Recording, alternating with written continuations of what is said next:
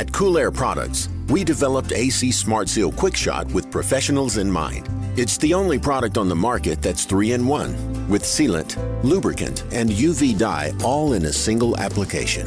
It's non-toxic, non-flammable, 100% safe to the touch, eco-friendly, and compatible with all refrigerants.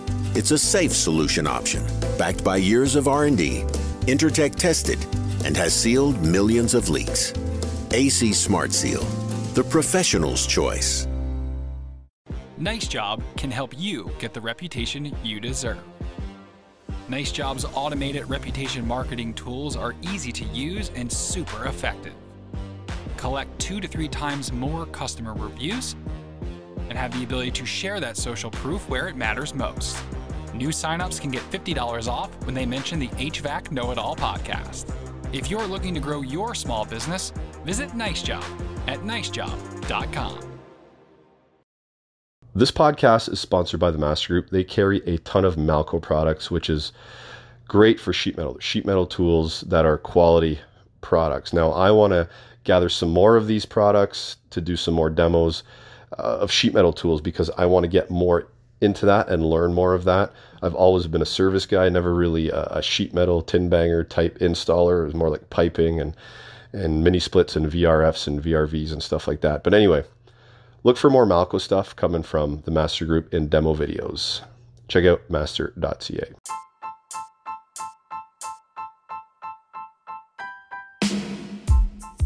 Welcome back, guys. I'm at home today. It's Saturday. I'm just finishing this podcast up. So no HVACing today, but lots of housework, and I'm about to clean some baseboards. Yay, fun.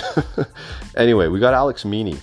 Alex was a former trainer of the RightSoft software where you can do some design for HVAC, like load calcs and stuff like that. All right. Now, we're going to talk to Alex, and the whole goal when talking to Alex, when I reached out to him originally, was to talk about load calcs from start to finish. Now, we kind of went down this rabbit hole and we didn't really get to that, but we talked about load calcs and equipment selection and how important they are. So you can consider that your introductory to load calcs and equipment selection and the reasons why we should be doing it. So Alex also has a new venture that he's starting. He reveals that in the podcast. He wanted to wait until AHR was over to get the word out because that's when he was launching his new venture. So let's get to Alex. Great conversation. Very knowledgeable guy. This is the HVAC Know-It-All podcast. I'm your host, Gary McCready.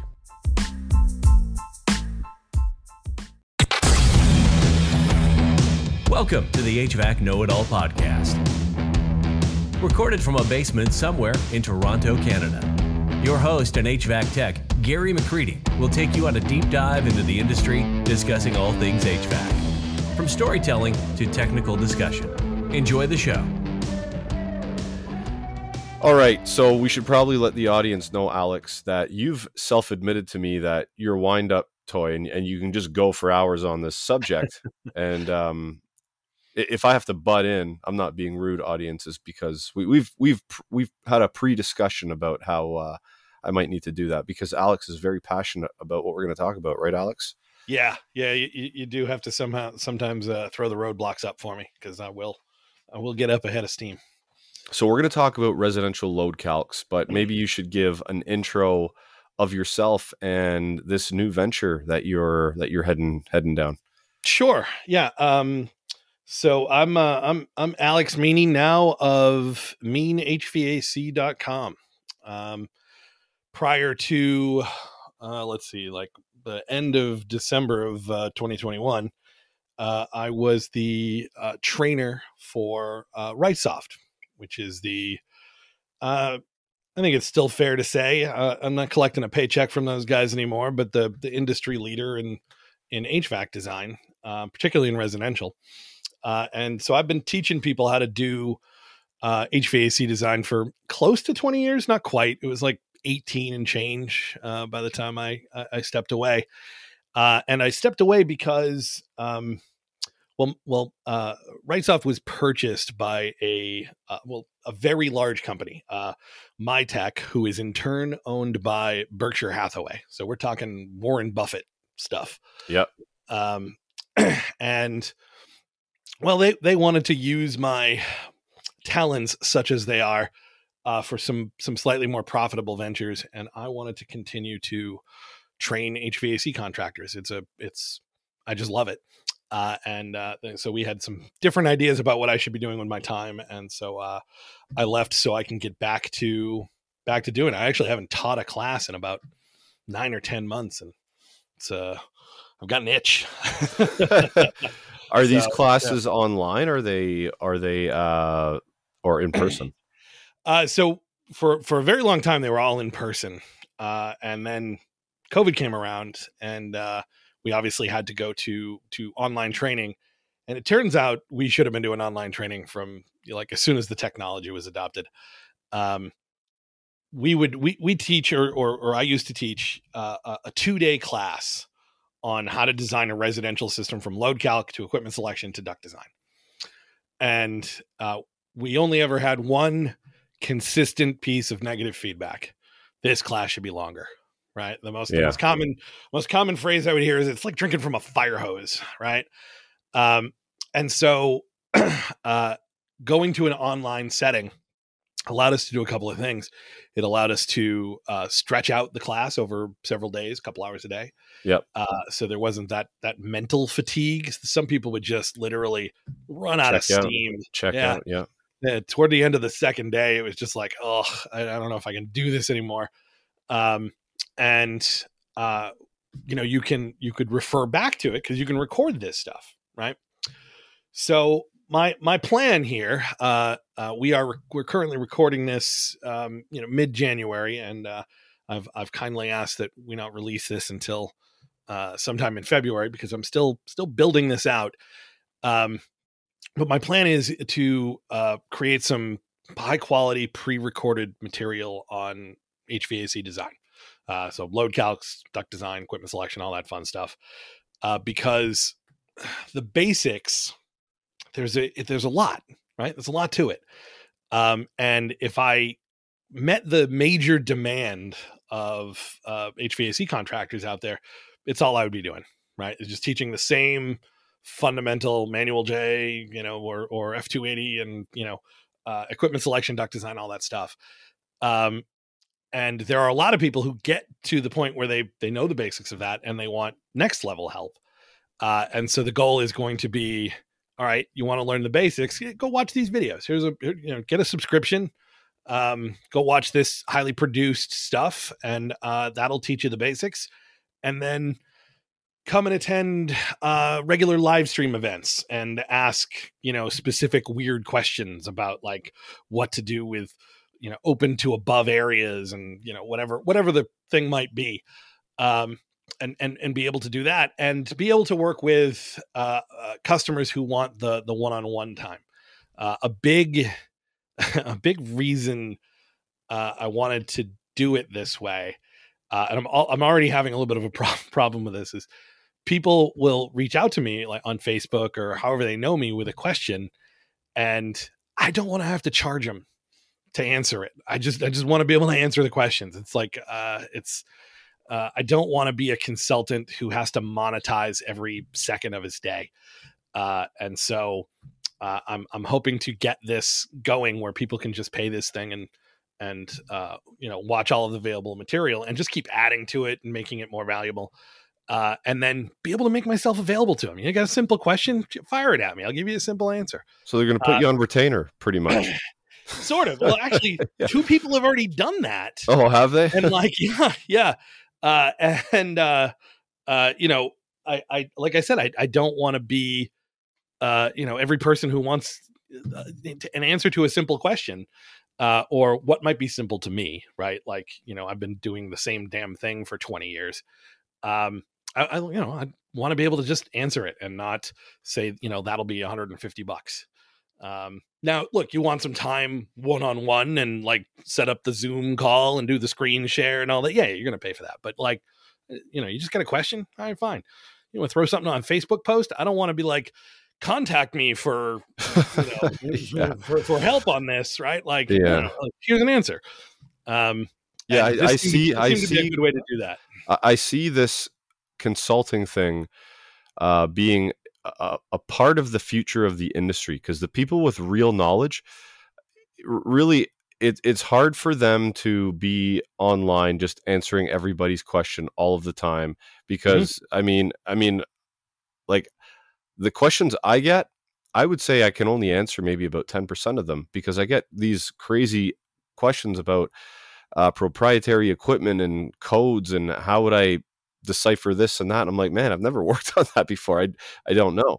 Right. So, I mean, the niche that you're in is load calculations, and people that need to know that will go to the specific person with that knowledge. And yeah, you can create a business out of being a consultant for anybody that wants to sign up. But I'm going to ask you more about that in a bit.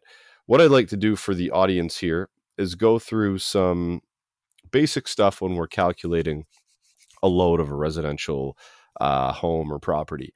And I think we should start out with why it's important to do this, first of all, rather than, and we talked about rules of thumb with Dr. Allison Bales there last week, and why maybe we shouldn't use a rule of thumb to size equipment.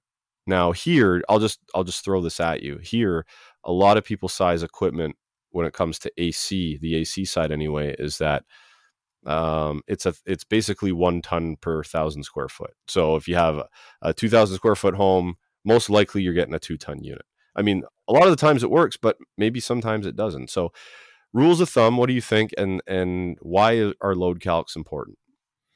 All right. Well, rules of thumb are obviously massively inaccurate, right? Especially when you consider how much the building industry has changed in the last 30 years, right? We were doing largely the same thing for about 100 years or so. And then we started to realize that fuel wasn't infinite and free, and we need to do something to keep from running out of it or not having enough money for it. So we did a crazy thing and tried to keep the heat inside the house. And as we learned better and better ways of doing that, the rules of thumb started to morph. Now we took a slow, sort of steady approach to it for a little while, but then things started to accelerate. And these days, the rules that we based it on yesterday are going to change tomorrow. And one of the best ways, particularly up north, right, particularly in Canada, one of the best ways to conserve energy is going to be to tighten up your home, right? Because one of the most significant, probably the most significant contributing factor to how much heating you need is the amount of outside air that gets into the house, because it has such a huge temperature differential. Yeah. Right. On cooling, it's not as bad. Now, if you go down south where humidity is a big issue, now it's really bad for a completely different reason. It's not about the bulk. It's not about the number and how big it is. It's about, that's where all the moisture is coming from. Right. But up north, it's literally, it's where all the energy goes. Right. Because, that heated air leaves your house. That's all gone. All that energy is wasted. And so we tighten up and we tighten up and we tighten up and we tighten up. And when we do that, we're recirculating a lot of the air that just sort of stays in the house, and the humidity that might have been sort of cycled through, that's now trapped inside the house, right? Like the other part of that's significant is the smaller and smaller we make the number. This gets a little nerdy here, but a piece of advice I always have for people when you want to evaluate something numerical when it comes to pretty much anything, HVAC, energy, whatever you want to do, whenever you're evaluating something numerical, it's good to frame it in the percentage difference, right? So the engineering nerdy types will call it the delta. So because there can be large numbers that really aren't that big a deal, right? 1,000 sounds like a pretty big number. 1,000 BTUs, well, it's not tiny, but when you're sizing a heating system, it's not that significant a number. You start talking static pressure. I know the conversation's about loads, but it's a really good example of a small number. You start talking about 0.05 inches of static pressure differential between this filter and that filter. 0.05 sounds like a tiny number. Well, if the external static pressure rating of your fan is 0.5, 0.05 is 10%, right? 10% sounds like a much bigger deal than 0.05, right? Yeah.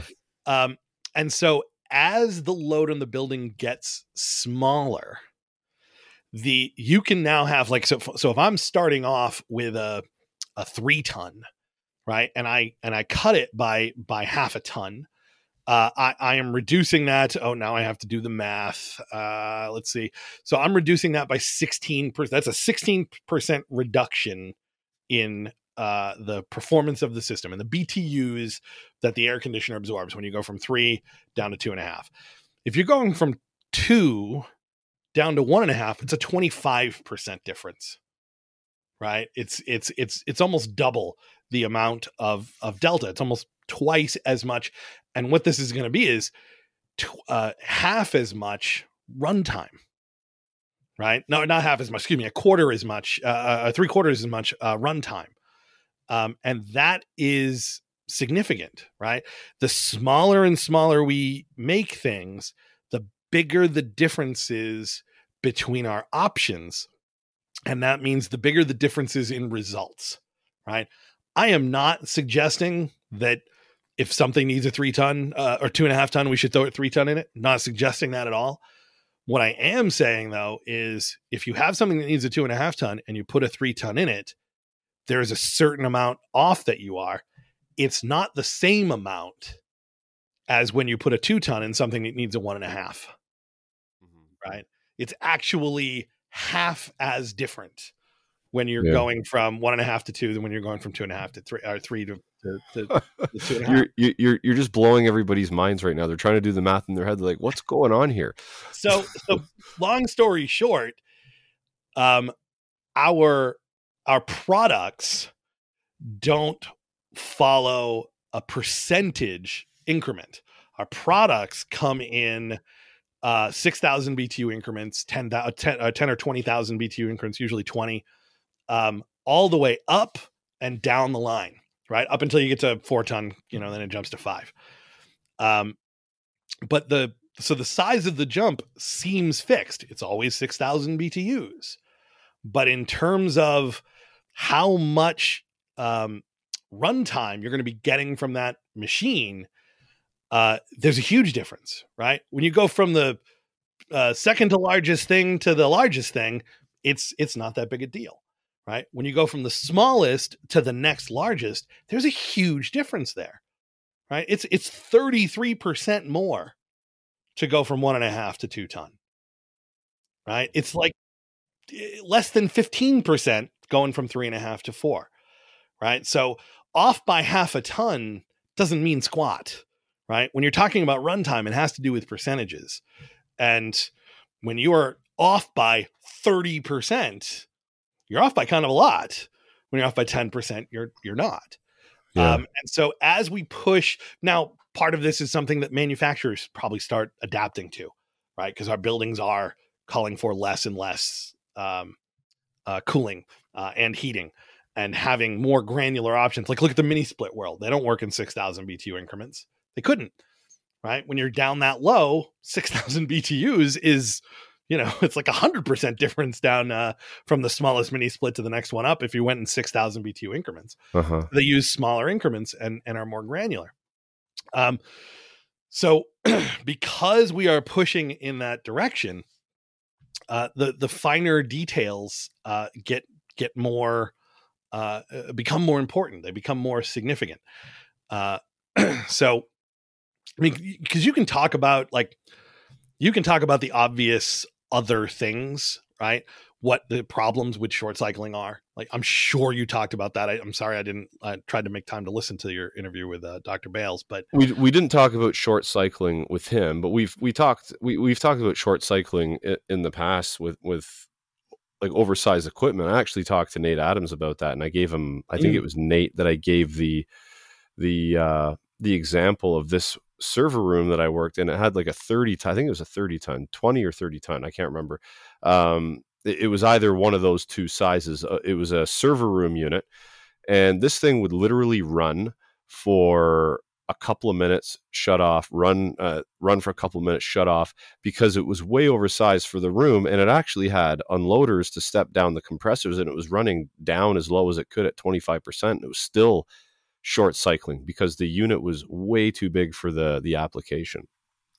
Yeah, and in a isolated room like that hopefully does not have a significant amount of outside air tied to it. Yeah, they're pretty tight server rooms. The good built, the well built ones are supposed to be built with vapor barrier, tight, everything, right? Yeah, and that actually, it's not okay. It's not okay to be short cycling like that. No, but that's almost a best case scenario. Right? Yeah, because you're not going to have a lot of moisture being introduced, or there aren't different areas of that where the temperature swing would start to come into play. Like it's tons of wear and tear on the equipment. And I mean, there's a million reasons you don't want that. It's a terrible thing. But if you scale that up to something the size of an entire building, oh my God, it gets so much worse. Right. So I talked a little bit of a circle here, partly because in far northern climates, if you're being honest, you are playing a slightly lower stakes game than you might be, say, in Austin, Texas, or Louisiana, or Florida, because the most significant problem, probably financially, but also health-wise, which is those two are very closely tied together, and comfort-wise, are the humidity effects of a short cycle. Those are that's where it will hit you the hardest. And in order to have that, you A, need to be in a humid climate, and B, kind of have sustained hours that will create that environment, right? You go somewhere where you've got 200 cooling hours and you've oversized the system, they're not going to be miserable like they would be if they lived in Austin, Texas, right? Now, if you undersize their heating system, yeah, they might be. But so I've gone back on my little mental promise to myself and gone and said it, which is fine, because that's not the only problem short cycling creates, right? Temperature swing issues are a big one, right? In order to keep an even temperature in a building, you want the air moving around. What's the best way for the air to be moving around? Running the fan, right? Running the unit. And we have a solution for that when a heating system isn't running enough, right? We go to continuous fan. You go to continuous fan on a cooling system, you start blowing water off the coils. You start re-evaporating all that water. Yeah. And it's gonna be detrimental to comfort, right?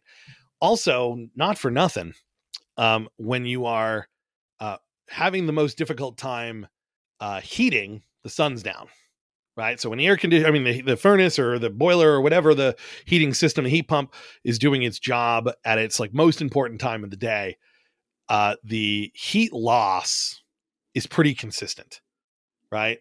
For the amount of exposure that you have, you're going to have a pretty predictable amount of heat loss. When you're cooling and you're trying to remove heat from the building, one of the single most significant sources, and ultimately the source of that heat, is the sun, right? And don't email me to explain how the solar system works. I'm well aware, but I like to say the sun is moving in the sky, right? And so want to talk about temperature swing issues, right? There's a natural built-in temperature swing to every cooling load, assuming you have windows, right?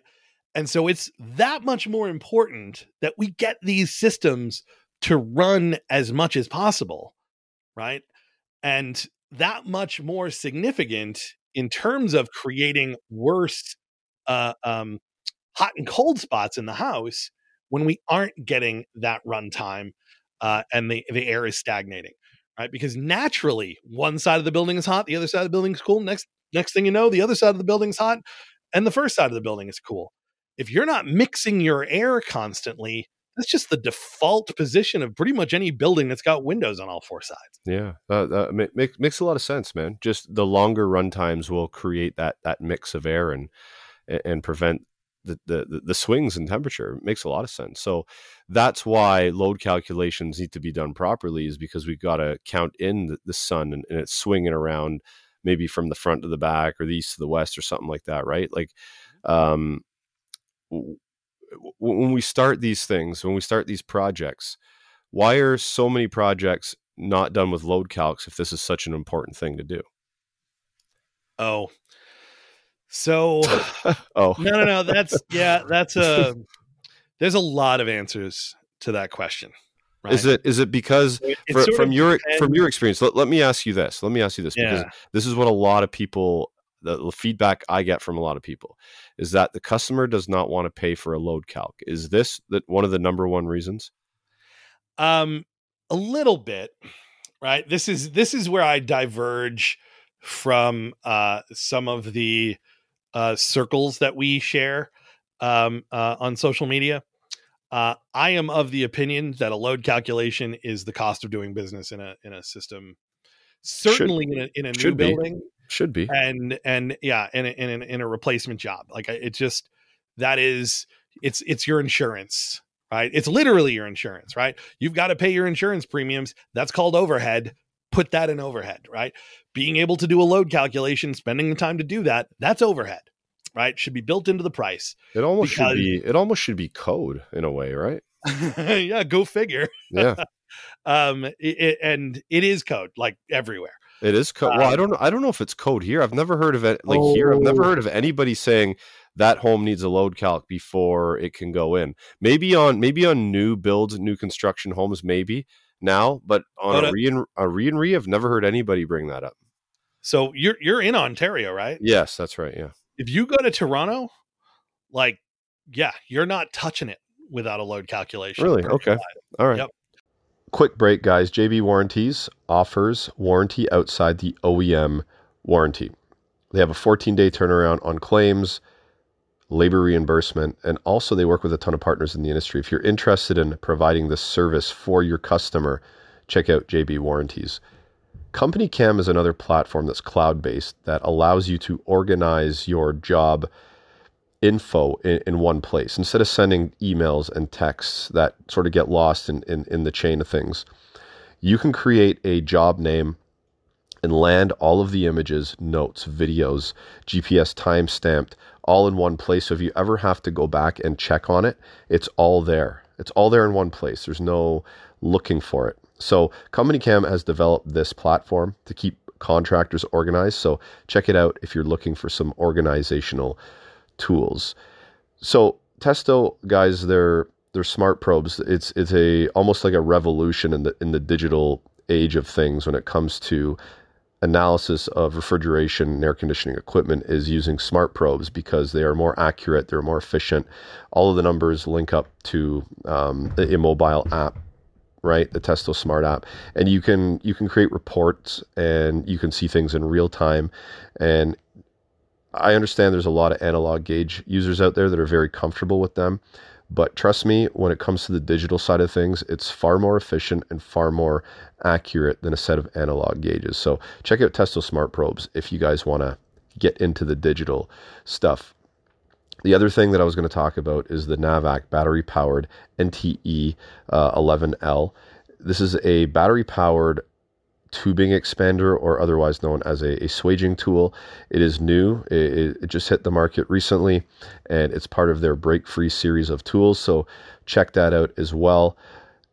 Refrigeration Technologies is a company that was grown as a family business with a HVAC tech and chemist that wanted to help the industry out. And it started with Big Blue soap, and it has evolved into things like Viper Wet Rag, Nylog, all of the coil cleaners that you guys use in the small concentrated packs, the Viper packs. This company has blown up over the last couple of years, and the reason for it is because they are a family-run business with the quality in mind, and because an HVAC tech is the CEO and he's a chemist.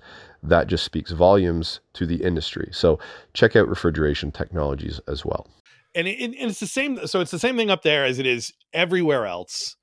It's on the books and it's not enforced. When I teach a class, one of the things I often say about the code is, don't ask me questions about the code.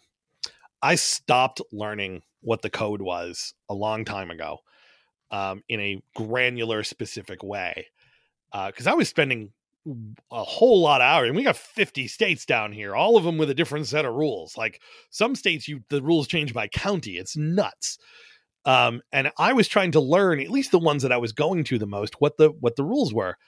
And as people started to ask the questions about what the code required, I would give the answer that I had, taught myself or learned. And then somebody in the class would contradict me, and not being a jerk about it, but this is what my inspector says. And somebody else would agree. Yeah, no, this is how they interpret that here. And I eventually came to the realization that all codes are local codes, right?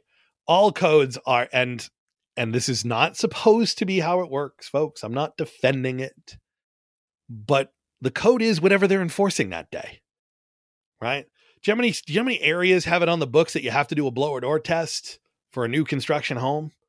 Do you know how many areas actually enforce that? Right. Yeah, it depends on the mood of the inspector too. If he's in a bad mood, guess what? You're getting all your codes enforced that day. Did you tick him off? Did you tell him how to do his job? That's a great way to get all the red tags. I got actually funny story that you said that. I got pulled over the other day for speeding, and I argued with the police officer because I wasn't in a good mood. I rolled down the window and I'm like, he's like, I pulled you over because you were going, this is in kilometers an hour. So I pulled you over because you're going 116. And it was in an 80. And I'm like, well, officer, I said, this road, if you haven't noticed, this is like the natural speed. This is the flow of traffic. I said, I was taught to go the flow of traffic. That's what I was doing. And he comes back and he's like, here's your ticket, sir. I'm like, and I look at it and it still says 116. I'm like, you didn't even drop it for me. and he walks away. So, cause I argued with him, he gave me the full fine. If I just said, sorry, officer, bow down, he might have reduced it a little bit. But yeah, it's the same with the inspectors. You argue with them and get in front of their ego, then guess what? Perhaps you're going to get in trouble. Yeah. And inspectors are definitely like snowflakes. Speaking of being in trouble, I've been in trouble by making blanket statements about inspectors, because think about it. Everybody in this industry has an inspector story, and it's never about how cool their inspector is, right? It's the squeaky wheel is getting all the attention here. Right. But yeah, you can certainly run into a lot of issues, particularly when pride is on the line, but a lot of times it's money. It's budgetary, right? How am I going to go out and verify blower door tests on all of these homes when there's one guy in the whole damn county who owns a blower door and we're not sure he knows how to use it? I mean, like there are, yeah. And okay, let's be fair. That's more of a state of affairs from 10 years ago, but it is still, sometimes the local authorities are making necessary adjustments, right? I'm not saying it's always a bad thing. But yeah, you'll find just about everywhere you go, retrofit or new construction, residential or commercial, you're replacing a piece of equipment, you need to do a load calculation on the code, right? Whether they ask for the paperwork before you get the permit or not, whole nother animal. But that is the standard by which, in the US, it's actually an ANSI standard. That stands for the American National Standards Institute. And in a previous life, a very long time ago, I ran the research department, right? I was one guy, right? I was the research department, so I didn't run anything. But I was the research department or a researcher for a law firm that specialized in liability cases. Now, we didn't do anything having to do with air quality or HVAC, so there was no way that I crossed paths with you in a previous life, unless you dealt with home security issues. But the first thing every new case asked the researcher to do was look up all relevant ANSI standards to if somebody kicked the door in, what's the ANSI standard for the type of lock set that you use? What's the ANSI standard for how far the throw of the deadbolt is into the door? Is there an ANSI standard for how well reinforced it needs to be? But like and if you can show that they fail to meet the ANSI standard, liable, right? What?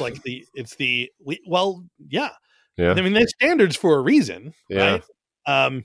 You rent an apartment to somebody that somebody could blow the door open with a stiff, exhale. Maybe you should be on the hook for that. But that is the first part of the process: is did they follow the minimum standards? Because that's what ANSI standards are, by the way. It's not like it's things that don't meet the ANSI standard are generally unreasonable things, right? But you do get caught out on stuff, and doing a load calculation is one of them. Yeah. I tend to try to stay away from that particular way of convincing people to do load calcs. Because I'm more carrot than stick, right? You know what? Who cares what's required, right? How about the thing your daddy taught you, which is if you can't afford to do it, right, you can't afford to do it over. Yeah. Like, there you go. Are you the company who stands behind their work, and when something goes wrong, goes out there and fixes it? And if it's your fault, is it on your dime? Because if you're that company, you should start doing a better job. So Right? let me ask you this question then. So if somebody wants to change out a system, but Mhm. they don't know how to do a load calc, and they wanted to hire a design company or along the lines of that, what on average, what would they get charged to do a load calc? From your experience, would it be like very much money at all, or is it big bucks, or what? It's way all over the map. Is it? Right. Yeah. It's way all over the map. All right, let me phrase it this way, because I don't like speaking for other companies, especially when they're sort of customers, right? Now, at this point, they're former customers, but they're also probably will be customers again, because companies that do this kind of stuff get training from me. But to put it, I'm gonna rephrase it a little bit so I feel I'm a little more comfortable with it. I got myself some insurance to be able to provide designs to people. I did it because I wasn't sure what the demand for training was going to be and whether or not it would, pay the bills, basically, and thought there's a huge demand for people to do load calcs. And if I needed to, I could hang on a shingle and do them for people.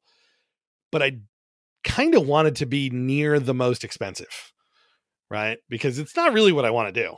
Yeah. But if somebody wants to hire the guy that taught everybody how to do this, I'm going to charge you for just a load calculation, a room by room load calculation. I would charge you $200 up to 2,500 square feet. That's not bad.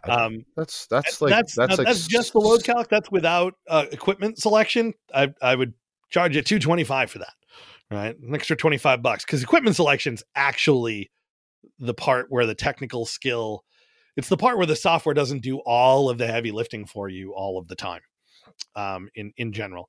And it doesn't have to be my former company software. I mean, it's when you're doing a load calc, most of the heavy lifting is done by whatever program you're using, unless you're scratching it out by hand. Okay, so I may have got confused there for a minute, and maybe somebody else did too when you said that. So if you do the load calc and you know the heat loss and the heat gain,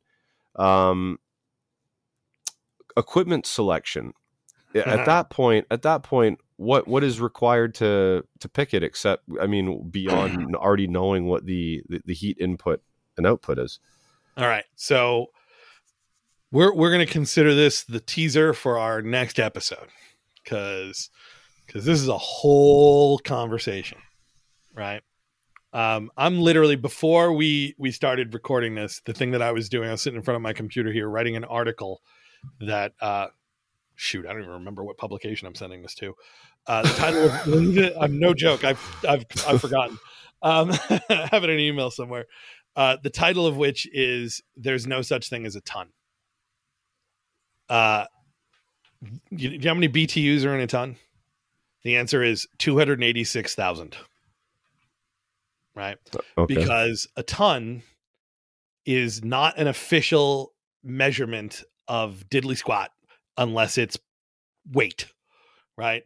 So, a metric ton is 1,000 kilograms, imperial ton is 2,000 pounds. That's it. End of story. We say that a ton of air conditioning is 12,000 BTUs because the cooling systems we had that predate refrigerant-based cooling systems were ice melting systems. Mm-hmm. No kidding. And when you melt 1 ton of ice, it absorbs 286,000 BTUs. So if you melt a ton of ice over the course of a day, you take 286,000 BTUs, you divide by the 24 hours in a day, you get about 12,000. Way back when, right, when Willis Carrier and Dave Lennox, actual people who walked the earth, by the way, were quote unquote inventing. Who invented the air conditioner is a contentious subject. So let's just go with somebody invented the air conditioner around that time, and started commercially selling the product. They were selling it to people who, up until that point, mostly to like industrial processes and certainly commercial things, very few, residential buildings, and it would be mansions and very rich people. But they were selling to people, to engineers who previously were sizing cooling systems by how many tons of ice you needed a day. And so they wanted to be able to speak the same language to their potential customers. And so they just had this equivalence of, well, this is equivalent to 1 ton a day. This is equivalent to 2 tons a day, and so on. When you talk about the refrigerants, so like when you melt ice, you could melt it in the middle of the room you're in, or you could melt it on the surface of the sun. It's always going to consume the same amount of heat to melt that ice. Doesn't matter where it is. Think about the refrigerant cycle, right? Think about this. So I have sort of this theory that is, when they teach you design in the trades, in HVAC trade in particular, they are very often teaching crappy rules of thumb. When they teach you service, there is any halfway decent training needs to teach you how things work, right? Like how they actually work, right? So if you're trying to evaluate something you learned about design, try running it through the service side of your brain and see if it makes sense. Because when you hook up that set of gauges and you want to determine what's happening there, you have to take the ambient temperature into account. You have to take the return air temperature into account. You have to take the return air humidity or enthalpy or wet bulb or whatever it is into account to determine what's happening there, because all of those things affect the refrigerant cycle. You do not always get the same number of BTUs out of an air conditioner in every situation. Far from it, right? If I am using an air conditioner in Houston, Texas, where it's crazy humid inside and super hot outside, well, not super hot, but very hot outside, my 3-ton air conditioner might only be worth 30,000 BTUs. Go to Phoenix, Arizona, where it's insanely hot and really dry. Try 25,000 BTUs or 26,000 BTUs. And in Canada, if you're going to have a very cool temperature as your outdoor design temperature, and they've rated these things with a 95 degree outdoor temperature, and your temperature difference is half that, and an 80 degree return air with a 67 degree wet bulb, which is way too high for a normal running system, you're going to find that the performance is significantly different. And when you start to look at the temperature control needs when you start to look at the temperature control needs versus the moisture removal needs, then you start talking about like actual serious differences between two systems that are both called 3-ton, right? Interesting. And as fruitful a topic as that is, it is a rabbit hole and a half, right? What a lot of people do with BTUs when they're done with a load is they add the numbers up, right? Loads always have 2 numbers, don't they? Sensible and latent cooling loads, right? Why do they do that? Why would they give you 2 numbers if you were supposed to add them together and use that as one number. They're separate for a reason, because you need to use those things separately. They are two different jobs, and you have to be careful that you're doing them both correctly. So yeah, the equipment selection process is often way more than people bargain for in terms of, how to do it right. When you're talking about load calculation, you made it sound like we got to be a rocket scientist to figure that out. So I'll tell you what. HVAC system design requires light engineering. It's not something anybody can't handle, right? There's actually some pretty simple rules for it. But you're going to be teaching this with your new company. You're going to be teaching people how to do this, right? Absolutely. Well, we're all wiping the sweat from our brow now, because we got to learn. So I do come at you like a Gatling gun sometimes, because when my job is to pitch the case that you actually need to do this stuff, right? When we're starting from a position of like, do I even need to do this? I get a little intense with like yes, oh my God, here's all the reasons why. And there are a lot of things to consider. And then realistically speaking, there are things you can mess up that will have huge, potentially disastrous negative consequences.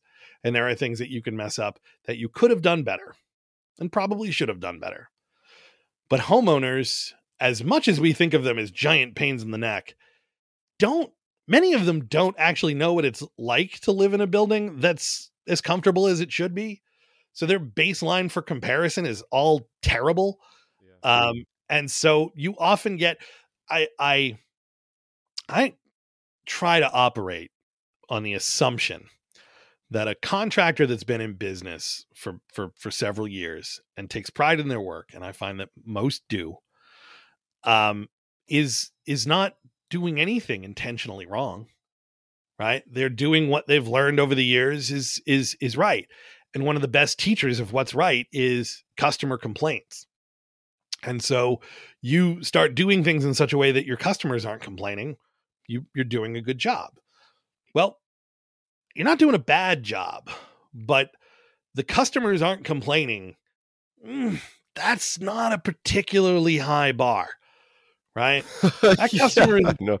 Yeah, right? No like it's not a particularly high bar. Yes, you've had customers, I know, who were taking those digital readings in the room as far away from the thermostat as possible and complaining that it was 2 degrees different, right? We know those guys exist. I'm not talking about those guys. I'm talking about on average in general, right?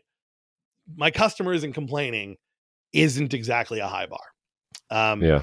So yeah, there is a lot more to it than a lot of people realize and a lot of people teach. And it is possible to sort of address these things in sort of order of importance, right? I'd worry about loads first, because if you don't know what the building needs, how are you going to deliver it, right? That's why you focus on load calculations first. But once you know what the building needs, well, how do I best deliver that is the next big question. And that, like I said, you want to talk about that for 45 minutes? Easy. No problem. Yeah, I think we're gonna have to do a series of podcasts on this, because I think we've just started warming up and we've already gone for 40 minutes. Yeah, well, cut a bunch of this out. I was probably rambling nonsense. No. It's all good. It's all good conversation, and the fact that you're passionate about that, about this whole topic, is really refreshing to me, because I just actually wrote down what you just said. My customer is not complaining is not exactly a high bar, and I'm going to use that. I'm going to use that one in a meme, I think. And I'll give you credit for it. Give me a little credit. Now I'll be yeah. Anyway, so I mean, you've proven your point here that equipment selection is very important. So these things you're going to offer classes on load calcs, or you're going to do it for somebody if they ask you for a couple $100. And then you said $225 for equipment selection, something like that. So if you wanted a manual jet, like this isn't, I don't want this to turn into ad for my services, because frankly, I actually don't even really want to be doing design. Well, it's not even just that. I'm just trying to figure it out for the contract, for the contractor to price it into their job. Like if they need to, like, I know it's going to be another almost $500 more than what maybe the competitor is, but what you can do, I think what you can do in this point is you can say, hey, listen, we've included a load calculation in this. If you don't want the load calc, you don't want the equipment selection, sign here and I'll remove that cost, but the onus is on you if something happens, if you're not comfortable in your own home afterwards. And this is a conversation that like I said, in various circles that we both sort of run in, where I have pretty heated arguments with people I very much respect. First of all, I'm of the opinion that particular disclaimer is worthless. You think so? If you find yourself in court because you did a bad job and said, we told them it's a bad, you are the expert. That homeowner is not expected to know that this was a bad thing to do. You are the expert. I'm paying you to be an expert. Even if you write it in the work order, say you're supposed to do this, Mr. Homeowner, and they sign it. So if I signed, I just quit my job, so I did a little bit of research on this. If I signed a non-compete that said I could never say the words load calculation again for the rest of my natural life, a court, even if I signed the document, a court's going to throw that out the instant they tried to sue me for doing it, right? Because it's not a reasonable expectation. Contracts have a standard of meeting a reasonable expectation. And it is my opinion, I am not a lawyer, right? We're on the internet. I'm not a lawyer, right? You have to say that. It's like a requirement. I'm not a lawyer. INAL, right? You want actual legal advice? Go talk to a lawyer. But what I know generally about it is that contracts have to meet a standard of being reasonable. And I personally don't think that expecting a homeowner to understand the consequences of doing X, Y, or Z, not properly engineering an HVAC system, which they should know nothing about, is actually going to stand up to the reasonableness test, right? It is very likely. It is something that a lawyer friend once told me about disclaimers in general. Most disclaimers are not worth the paper they're printed on. What the disclaimer often is, actually, like, there are tons of companies that will ask you to sign a disclaimer or lots of different agreements to get you to think you can't sue them. Right. There's a ton of that going on. Right. So, like, no, I've signed stuff like this all the time, Alex. I got 10 examples. Sure. Have you ever sued anybody with them, and try to get past them? Because you might find a lot of them are like going through tissue paper. Right. And so I am not a fan of knowingly doing subpar work. Right now, I'm not suggesting, by the way, that is what my counterpart, who is not here to sort of represent that stance, is actually suggesting.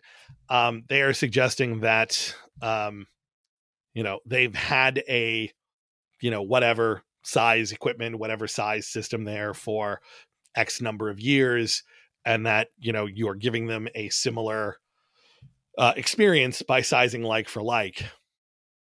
That is, let's put that on the list. When we have that conversation about equipment selection, I will deeper dive into this statement, but I am of the opinion that there is no such thing as like for like, right? One of my favorite analogies is many of your listeners are probably very mechanically inclined. And if you've ever opened the hood on a muscle car, a pickup truck, something built in the 70s or earlier, it's a thing of beauty, right? It's this big empty space, first of all, right? It's not a million things all piled on top of each other.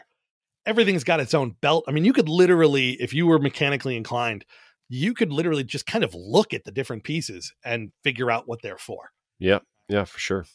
And you compare that to what you see when you look under the hood of a modern vehicle. I mean, there's some vehicles they put covers over it so you can't see anything, right?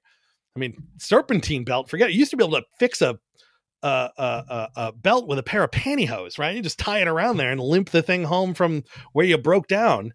If you tried to do that with a serpentine belt, you wouldn't have a whole lot of luck. Things over time are engineered differently, right? When the government or the people who run the company or whoever kick in the door of the engineer's office and say, we need you to make this 30% more efficient. What the bean counters are going to say along with that is, and by the way, don't make it any more expensive, right? Yeah. And the engineer is sitting there going, oh, gee, why didn't we think of that? 30% more efficient and no more expensive? We should have been doing that all along. Like, it's ridiculous, right? Yeah. And so as much as you guys are out in the field cursing the engineer for putting that board in a place where water can drip on it, right? Or whatever stupid design element they've introduced, this week. A lot of those things are concessions to making it better, but also somehow making it cheaper, right? I'll tell you one thing that doesn't make it better and cheaper is a billion screws in one panel that you got to remove to open the damn thing and put back. That happens a lot. It happened to me today. I'm like, why is there like 20 screws in this panel? It does not make any sense logically. Here's a thought. I'm not a materials expert, but it may be so they can use a cheaper cover material, right? I know you maybe if you secure it with 4 points and it's flimsy as hell, it'll torque and tweak and warp. And if you secure it at 10 points and it's flimsy as hell, it might be secured. By the way, no idea. That was like off the top of my head. Mm-hmm. But those are the kinds of sort of unintended consequences of having to re-engineer everything for efficiency, emissions, whatever the regulation of the day is, or just keeping up with the other companies out there, while also controlling costs. That not literally making it cheaper, but preventing the cost from rising. One of the things that you lose in that process, again, in my opinion, my father used to, he wasn't an engineer. He just managed a team of engineers. And one of the things that, engineers, ask an engineer what's 2 + 2. They'll tell you 4, but let's call it 5 to be safe. Okay. Engineers are very big on wiggle room. Yeah. Right? They're very big on slack. They're very big on like something not needing to be crazy precise in order to work. Well, in order to create a product that does that, it costs you something, right? If you want to widen the range of effectiveness of anything, that's going to cost you something. If you want to do the same job, do it better, and not make it more expensive, one of the things they can do is sort of narrow the range that it works in, right? What am I talking about? I'm talking about coils used to be a lot colder, a lot faster. You oversized them a little bit, underducted them by a long ways. And what happened is you got a dehumidifier that does some cooling and everybody was happy and comfortable. And modern 410A systems, you try that stuff and it doesn't work, right? The coil doesn't get that cold. If it takes forever to do so, it's not actually really about temperature. It's about time. It takes forever to do so. It is easier to freeze if you starve it for air. Because the coil fins are so tight together now, right? And there's a whole bunch of reasons why it's cheaper to do it that way, but it's cheaper to do it that way. And so modern systems are less forgiving. They actually spend on people have done studies, and it's true that there are still plenty of systems out there that do a pretty good job of this, and there are still plenty of systems, and there were plenty of systems before that did a bad job of it. But in general, as SEER ratings have increased, sensible heat ratios have increased with them, which is to say modern air conditioners remove less moisture per run cycle on average all the time. And so a system that was working in those circumstances, you replace it with a exactly like the old one that is not at all exactly like the old one. Different refrigerant, different size coil, different size condenser, different everything. We just call it 3 tons still. It's going to perform differently, and comfort could suffer, right? Look at furnaces. You're a furnace guy. You're going to know this way better than I am. But what would happen if you had a 80% furnace, right? Old 80% furnace too, right? From the early 90s or late 80s, that was 100,000 BTUs oversized. Not a hell of a lot. It's short cycle, sure. Right. But I mean, in terms of like the homeowner having a problem, right? A cracking heat exchanger or tripping limits or some of the things that would definitely happen with a newer system, it's possible you wouldn't run into some of that stuff, right? You replace something that was already oversized by 100,000 BTUs. You replace it with a modern, 96% furnace. Again, limits are getting tighter, right? That system 10 years ago, you probably would have had a Rada heat exchanger because it would short cycle so much that you wouldn't get rid of all the combustion gases in the heat exchanger, and the acidic water would rot the thing right out. Now they've got safety features to prevent that. So what's it going to do? It's either going to lock out or it's going to run for a lot longer than it needs to and overheat the space and make your customer uncomfortable. But it's the same thing as what they had before. No, it's not. So that's why equipment selection is so important, is because of all of this. Yep. Yeah. And it starts with the load. Because if you don't know what the building needs, how do you deliver it? Right? Oh, of course. Yeah. and you can take it one step further. And we had a pre-discussion about this during the week about blower door tests and how they can help out a little bit. So what is your opinion on implementing one of those before a load calc? Oh, I love, you can't fix what you can't measure. Some business guru from the 80s or 90s said that a long time ago. You can't fix what you can't measure. It was about the importance of metrics in, running a company, but it works everywhere. It's very true. You can't fix what you can't measure. And the two biggest guesses, the two things that are the hardest to measure in a load calculation are infiltration and duct leakage, because air is invisible and sneaky, right? It does not need a whole lot of space to move through, and you can't see it doing that. Now, there are things that happen when there is excessive infiltration. You will find awkward questions of the homeowner can answer this stuff. Homes that have a lot of infiltration are dustier. Homes that have a lot of infiltration have more cobwebs. Homes that have a lot of infiltration, if you go into the attic, you will often see lots of discoloration in the insulation, should they have it. And most buildings do, not all. Because can you explain the dustier thing? Sorry, man. Homes that have more infiltration are dustier. Why is that? You have more air. So there's particles in the air. They settle on surfaces, and that's dust, right? Mm-hmm. The more air that comes through the house, bringing its dirty little particles with it, the more that those dust particles settle, and the faster dust will accumulate.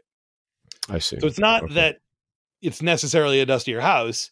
They may be attentive housekeepers who are dusting regularly. And so, but you have to dust more or you will get more dust accumulation, right? It's like, it's the same thing with filters, right? A home that has higher rates of infiltration will go through filters faster.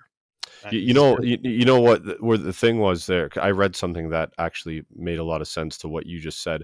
But I was thinking about infiltration. It's bringing more fresh air sort of into the home. But when you said that, it reminded me of something. I read this article and I can't remember whose article it was. It's defeating me right now, just like you can't remember the publication you're writing your article for. But it was a building. It was fine during the day. It was clean. And when the occupants would come back, and the employees or whatever would come back in the next day, there'd be this black soot all over the desks.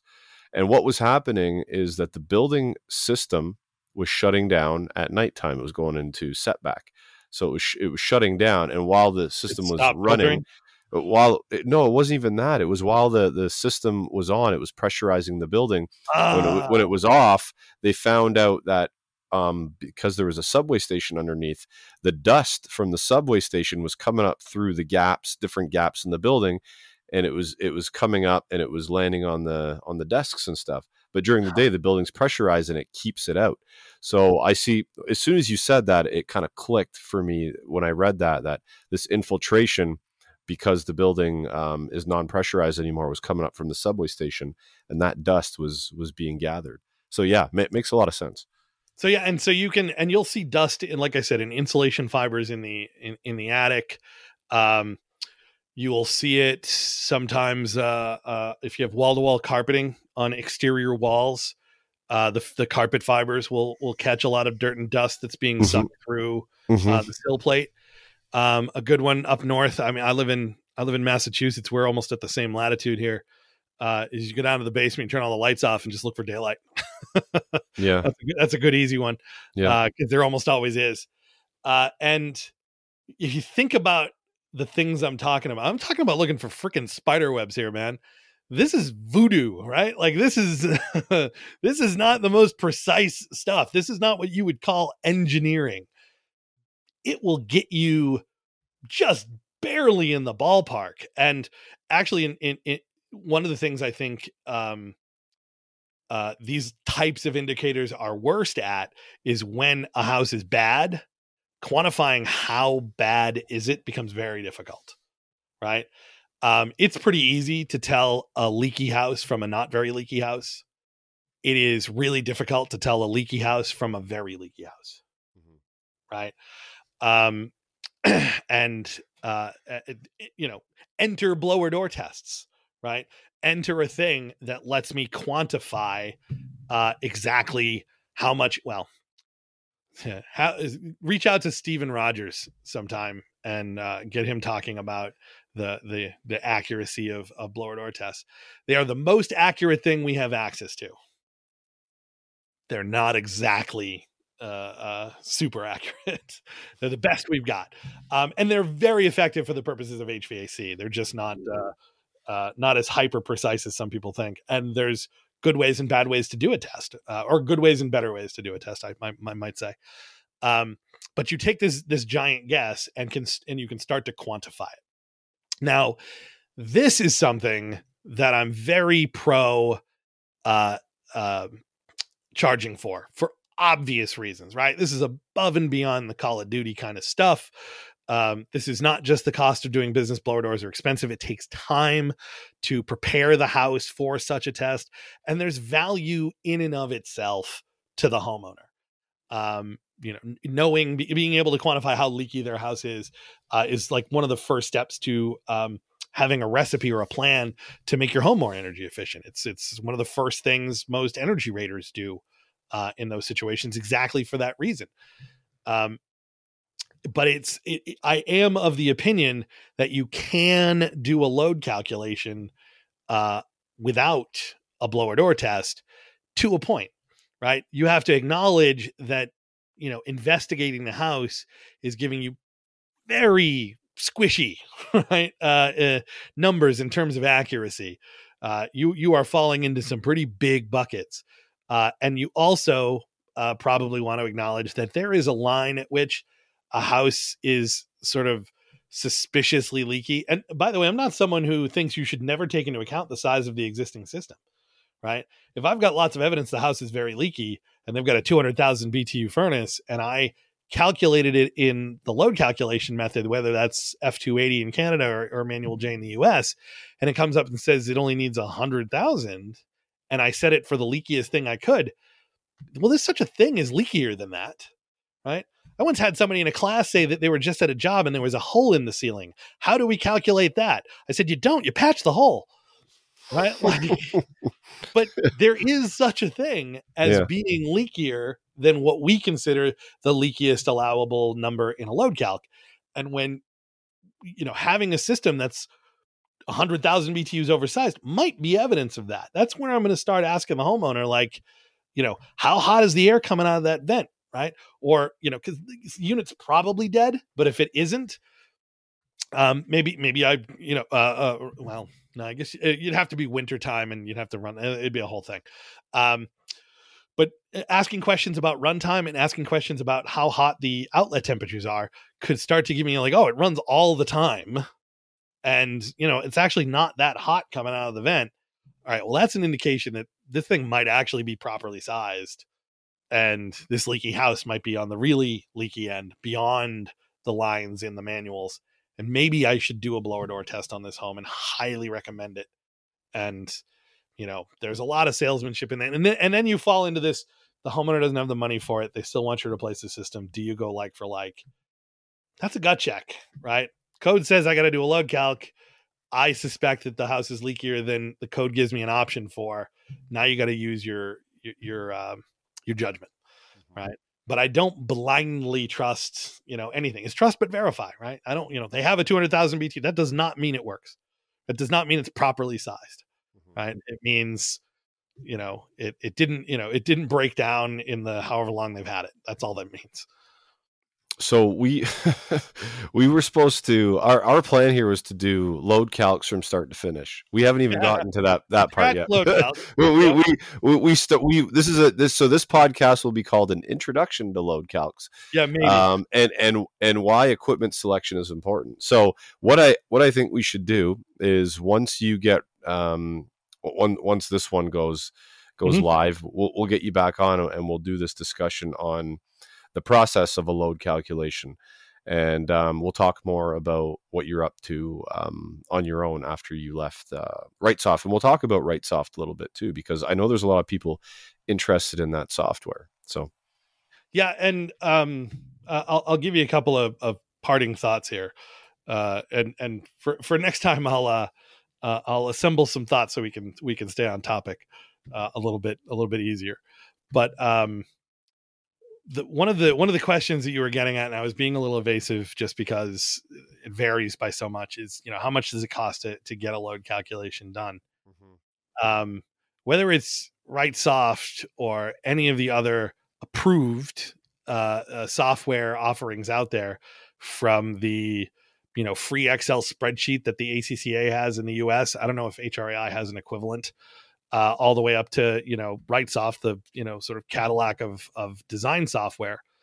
It's almost always going to be cheaper to get a decent piece of design software and learn how to use it. For sure. 100% it would be. Yeah. Even if, somewhere we're only charging $100 for one of these calculations, a subscription to RightSoft software plus some training might cost you $800 or $900 all in, right? And that's with training. That's with like taking the classes and all that.